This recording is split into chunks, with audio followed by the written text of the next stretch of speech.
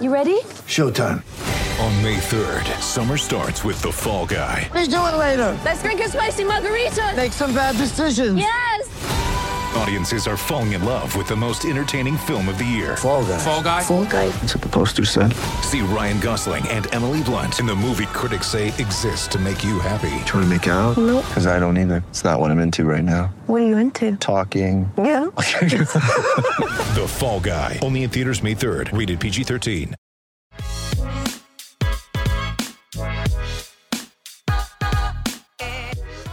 What's up, Dub Nation? Recording this on Wednesday, March 31st. Before we jump into things, don't forget you can subscribe to our podcast either through iTunes or Spotify. Usually do this on video. Couldn't do it this week, but we'll be back on YouTube. You can subscribe to our page there as well at Golden State of Mind. This is Jazz Kang. For those of you who didn't know, joining me as always is Brady Klopfer. Brady, what is going on, my man? Not a whole lot, Steph's back, so life's at least watchable again. That's, that's kind of the only news over here. You didn't enjoy those 9 days without getting to, or those 6 days where you didn't get to see them play there, Brady? Because the first Memphis win we all enjoyed, but after that week was not very pretty. Yeah, it was so bad because that first Memphis game, you're like, all right, well, maybe they'll be fine with Steph. And at the time, we only thought he was going to miss both of those Memphis games.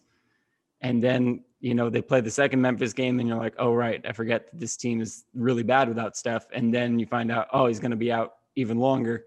And it was just bad news after bad news. And those games. I mean, I just want to say a gigantic thank you to Jordan Poole, because without Jordan Poole, I don't think there was a single thing about the last week of Warriors basketball that was in any way, shape, or form enjoyable to watch. Well, that third quarter against Philadelphia was fun.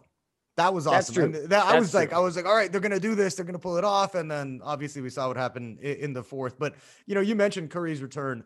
What a different team. Like that win against Chicago, who again, we could admit not a very great team at, themselves, the Bulls.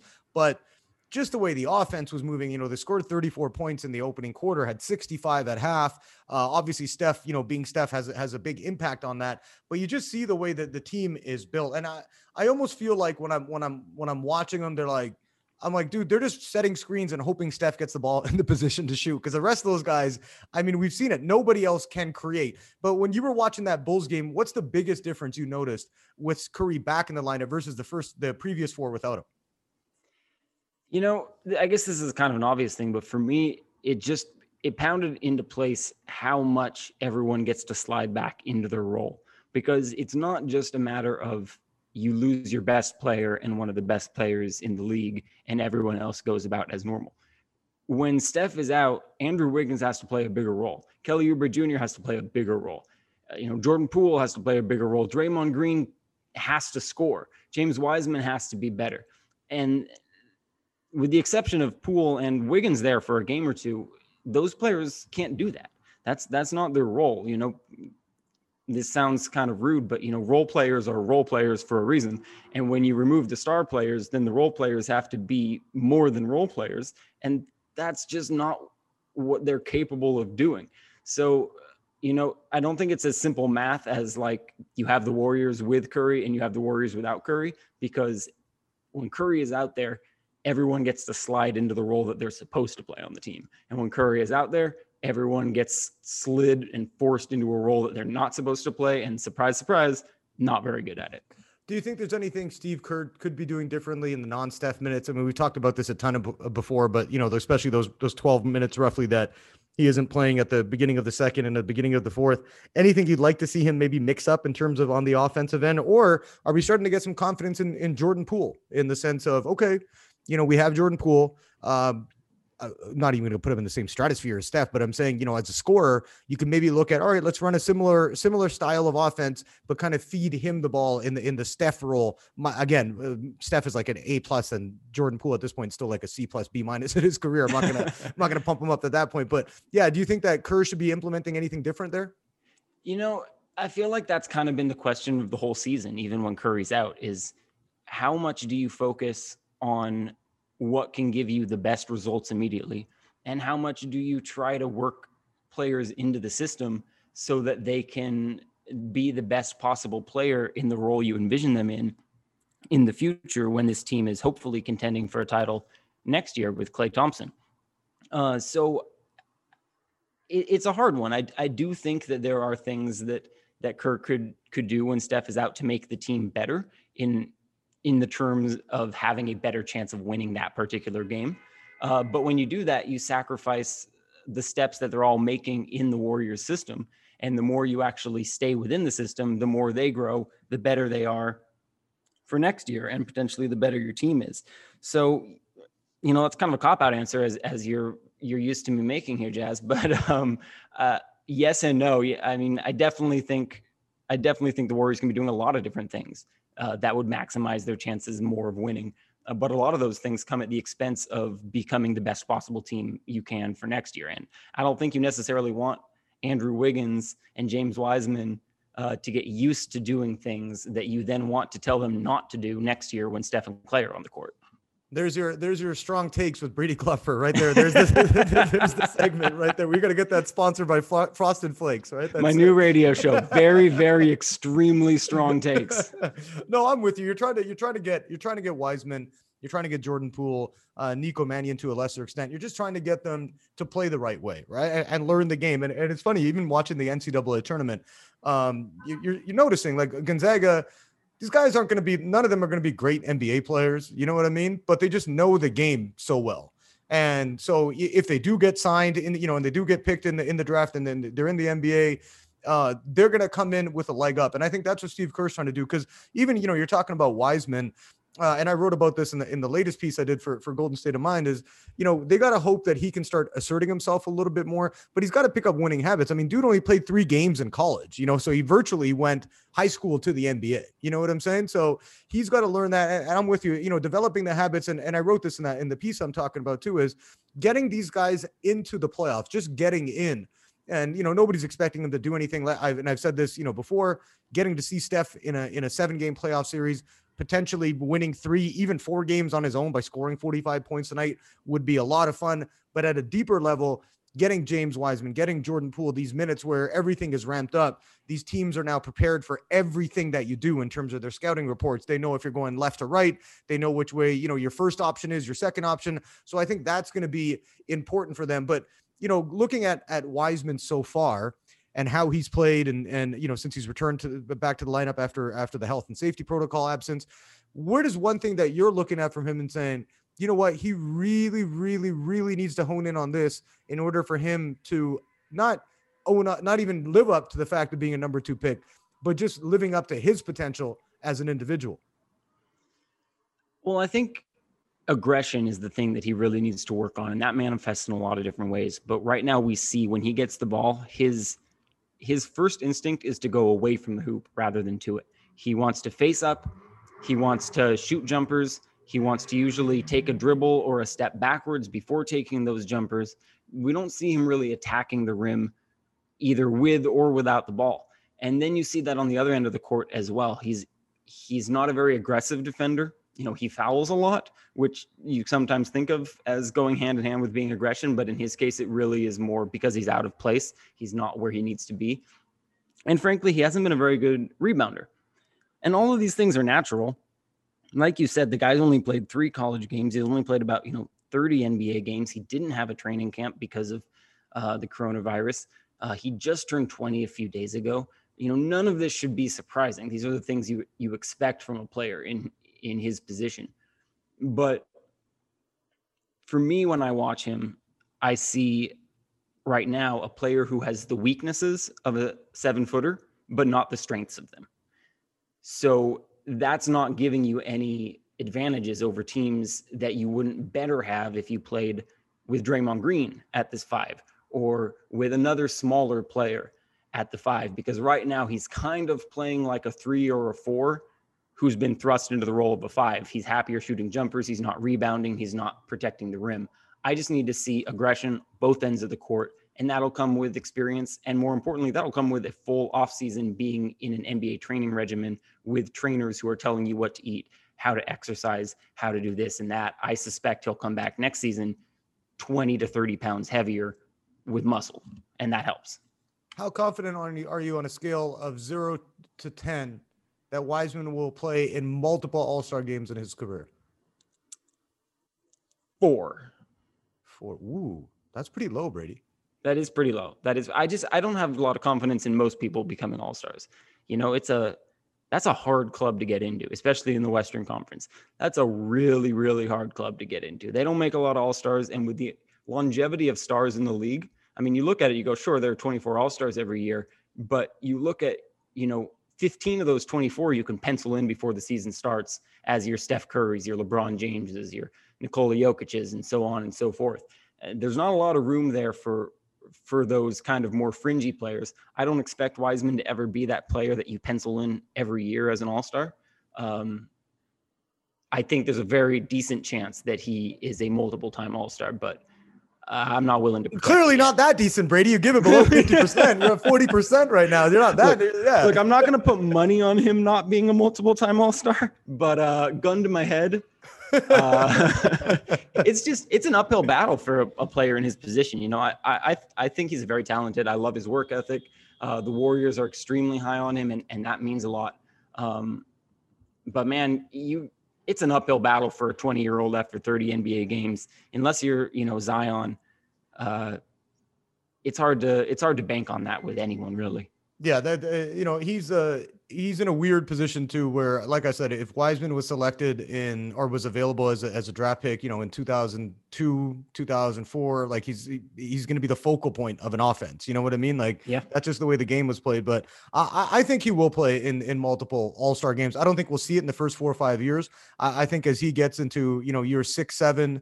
And he's, 26, 27 years old, really coming into his athletic prime then, and his prime as a man at that point. I think you'll see him take another step. When we're looking at the overall picture now, I mean, the Dubs are sitting at 23 and 24, still hanging on to that 10th, the 10th seed as of the time we're recording this. Looking at the last 25 games, they got a very easy schedule, third softest in the NBA, 15 out of 25 games against teams that are below 10th in the East or Western Conference. What are you looking for over this, and where do you think they're going to end up overall in the standings? Primarily I'm looking for consistency, which is a thing we haven't had with this team. Well, we've had consistently, mediocre and consistently average with them. The fact that they went so long without a 3-game winning streak or losing streak was pretty sensational. But, they look really good in a lot of their wins, and they look atrocious in a lot of their losses. What I'm looking for is a team that just consistently plays decently. And that doesn't mean winning all your games. It doesn't even mean winning a lot of games. But right now, it really feels like every time they lose, they just look horrible. And I need to see a team that looks like a competent basketball team, night in, night out, even when they have a guy missing a game or two, even when they're playing a good team. They just need to look better. And having this weak schedule helps them with that, obviously. Well, getting rid of Brad Wanamaker will help. Getting rid of Brad Wanamaker helps for sure. The new rotations definitely help. Steph Curry being healthy definitely helps. A lot of things trending in the right direction there. As for the standings, I think the most realistic spot for them is to end up 8th. At the time we're recording this, they're 10th. They're a game and a half behind 8th. The two teams right in front of them are the Grizzlies and the Spurs. Those aren't good teams. I'm not looking at their schedules right now, but I think it's safe to say the Warriors have an easier schedule than them. So assuming Steph Curry stays healthy, I really think they should be able to get by those two teams pretty easily and slide up into the 8th spot. Then you're looking at, can you pass the Mavericks? Do the Blazers, who haven't actually been that good in terms of net rating, but have always found a way to win games, do they, fall off and start to lose some games? I do think getting up to 7 or even 6 is still in the fold. I think it's something they could do, something they should be working towards, but I think the 8th seed is the likely destination. Yeah, I think they'll finish somewhere at 8 or 9. And I think that's a result of their schedule. The Mavericks have the easiest schedule left in the NBA. They've, 5-5 with the last 10, but I mean, overall, they have looked better since starting the season sluggish, where they did have a really, really tough schedule. I think the Mavericks are going to hang on to that. And then you're looking at, either a game against San Antonio, Memphis, in the first, or pardon me, you're looking at, San Antonio or Memphis in the play-in round. And then you got to hope you get through that. And I think it's going to be interesting to see because, like I said, just getting in and having the chance to because let's be honest, Curry's going to shoot 30 shots a game, right? If they make the playoffs, I don't think there's any doubt about that. And I think that what I'm looking for over these final 25 games is, like you mentioned, number one, consistency. They haven't been, very, very good for long stretches. They haven't been very poor for long stretches either. Then, obviously when they're without Steph. But I think the other thing I'm looking forward to is, are they going to be able to start getting more out of guys like Wiseman? You know what I mean? Like, is he going to be able to can he average, 15, 16 a game over the last 25 games here? And that's not going to come from him setting up in the post. That's going to come from him being able to, get the ball off lobs like we're seeing, or, he's the right man on the drive and dish, and he's able to get dunks. And I also want to look at guys like Damian Lee, and I want to look at some of the secondary guys, Eric Pascal, when they get into the games, are they going to be able to contribute? And I think that's what I'm really going to be looking for. It's been the same story all season, but if they are able to do that, I think they'll have a lot better opportunity of not only getting into playoffs, but mind you, Utah, I think, is a terrible matchup for them. The Lakers are going to fall down the standings. I'm interested to see where, because without LeBron and AD, they're obviously not a very good team, and they have a hard schedule coming up, their next 10, 11 games. So I'm interested, but I do think that the Warriors could give the Suns a run for their money in a playoff series. I think they can give the Clippers a run for their money in their playoff series. So for me, I'm wanting them to get up to a point, most likely that they are going to take on the second seed. I think Utah would be a terrible matchup for them, but who's one team you want to look at if they do get into the playoffs that you want to avoid, assuming they get into a 7-game series with them? I think Utah is just a team that I don't want to see for the Warriors. And it sounds crazy to say that, because they're the team that lacks the star and talent that the other teams kind of in there have. But right now, the Warriors have had 50 or so games to prove that they can build a quality offense around one of the greatest offensive players in NBA history. And they've failed miserably.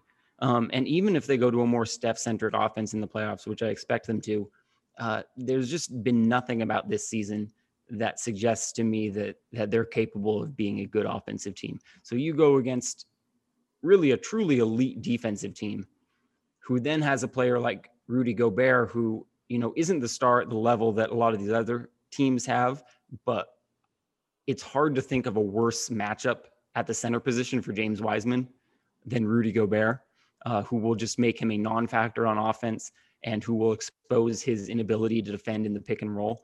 To me, just from an X's and O's standpoint, that matchup is awful for the Warriors. Oh yeah. Rudy Gobert would make life a living hell for James Wiseman. But again, that's where you want to see him. And you're not winning a championship this year. The Warriors just aren't. And that's where he needs to be, and that's where he's going to learn the most. And again, it might be hard for him. And I'm not comparing the two. I'm just looking back at when Kobe was playing with the Lakers and, airballing those shots against Utah, and, and he's coming up in the league, and that kind of stuff is like, that's where you're going to grow from. And I think for a guy like Wiseman going, in a 7-game series against a player like Gobert, where he's smarter, he's more veteran savvy, he knows where to be, he's going to make life difficult on him. I think that'd be a perfect learning experience for him. So I think that's where, for me, you're looking at this as in just get into a 7-game series, see what happens. Again, we're hoping fans are allowed into the Chase Center by, maybe in the next couple of weeks here, that we're going to get more and more people flowing in, depending what happens with the vaccine here in California. But I think if you're looking at that to me has to be the goal at this point, is get in for a 7-game series. Who cares about your pick? It's going to fall somewhere, close to 15, 20 in that range. And if you get that, you can parlay that and worry about that in the offseason. But right now, building a team, building that experience, and building the culture for the young guys, I think is really priority number one at this point. Yeah, fully agree. And, I think that's doubly true this year because, the regular season is 10 games shorter than in a normal year. We still don't know if there's going to be summer league or not. So these players don't have as many developmental opportunities as they might have had in a more normal year. So, even removing the playoff part and the improved competition and whatnot, just being able to get James Wiseman 3 or 4 more games this season is huge, since we don't know if there's going to be a summer league, since he's going to probably only play about, 50 games this year when you consider the shortened schedule, the injuries he's had, the health and safety protocols, this and that. Just more games that he can get on the floor, the better. Yeah, and I think that goes for guys like Poole, guys like Mannion, again, just everybody in that rotation. Eric Pascal, if you're looking at the younger boys, even Kelly Oubre, you know what I mean? Get him into the playoffs. Yeah. Andrew Wiggins, get these guys some more games when it matters, because when Clay returns, and we'll see what they do in the offseason, you know, whether they use that Minnesota pick, if it falls at 4 or 5, or if they end up shipping it off, whatever they do, you guys better be ready to come in and win next season. Because if you think Draymond Green's yelling a lot now, if they're playing this way next season and they got a loaded team, he's going to be even more pissed off. So I don't think they want to deal with that. Yes, very true. Well, that does it for this episode of the Collaborative Warriors podcast. As I mentioned off the top, don't forget, you can check us out on iTunes and Spotify. Brady and I will be back next week with our video series. You can catch it on YouTube at Golden State of Mind. And of course, Brady, we got you covered throughout the rest of the season and through the offseason as well. We don't just shut off when the news stops with the games, but you can check us out all season as well at goldenstateofmind.com. That does it for this episode. We'll catch up with you all next week.